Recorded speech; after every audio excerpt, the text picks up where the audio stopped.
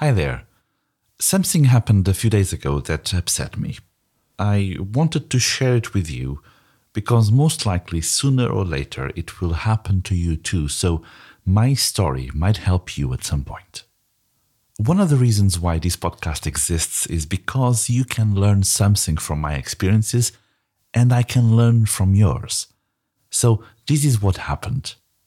Here in the UK, there are only 19 hospitals best equipped to diagnose and treat children with cancer. And that means that most children travel tens of miles to get treatment. For example, here in my region, the average is a 90-mile return trip. That's nearly 150 kilometers. Families have to spend hundreds of pounds each month to get their children to life-saving treatment. Fuel, parking, taxis, train fares, it all adds up, and increasingly so. Also, for children with compromised immunity, public transport can be dangerous, and sadly some parents don't have a choice but to get to hospital this way. This is why I've been working to create the dedicated transport service I mentioned to you on episode 1. To kickstart it, we need to raise £70,000. That's roughly $80,000. So I've been sending funding applications to organizations that help projects like ours. And one of the biggest funders of community projects in the UK is the National Lottery. If you don't know how it works, here's a quick explanation. Every time someone plays the lotto or other similar game, 1% goes to community projects. That doesn't seem much, but to date, National Lottery players have helped to raise over £46 billion. So last month I spent 1 week preparing an application for the National Lottery, asking them to fund our project. As part of the application, I produced a video explaining the project. I wrote the script, I put on my best clothes, I prepared the filming, I filmed myself explaining the project, and then I edited the video. And because there are so many charities asking for funding, the National Lottery asks everyone to send very brief applications. If they like your project, then they will invite you for a second round when you have to submit more details. So I waited. And a few days ago, I received an email with an update.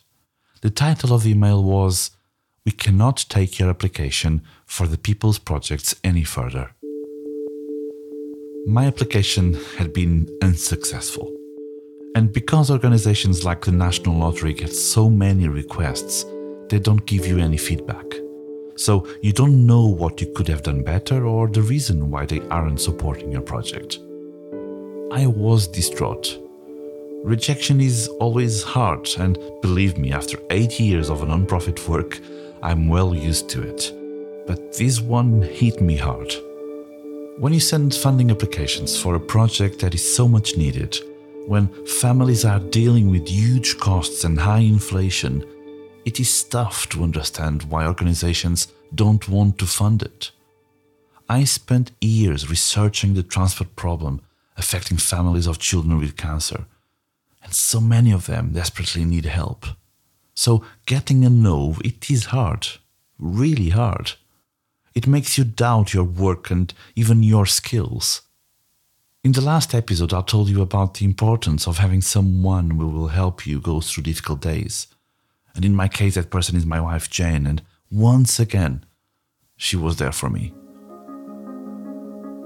I'm recording this bonus episode a few weeks before the release of episode 3.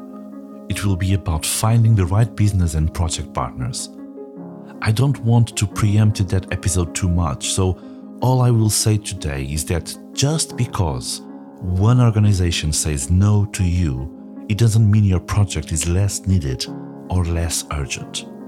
It only means that the organization that got your requests isn't as focused on solving the problem as you are.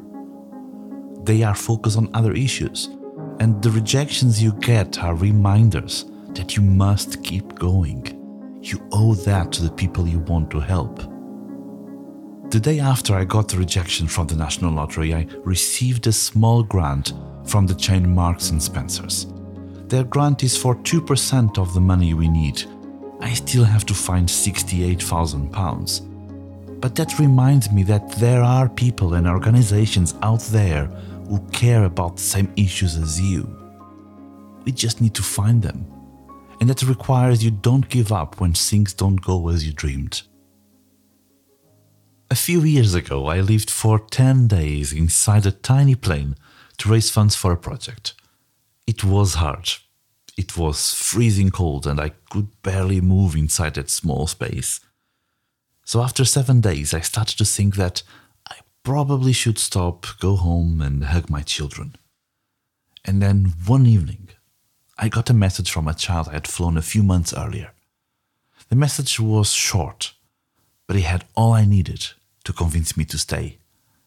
This is the message. Keep going, Fernando. To me, Kayla represented and still does the many children and families fighting cancer.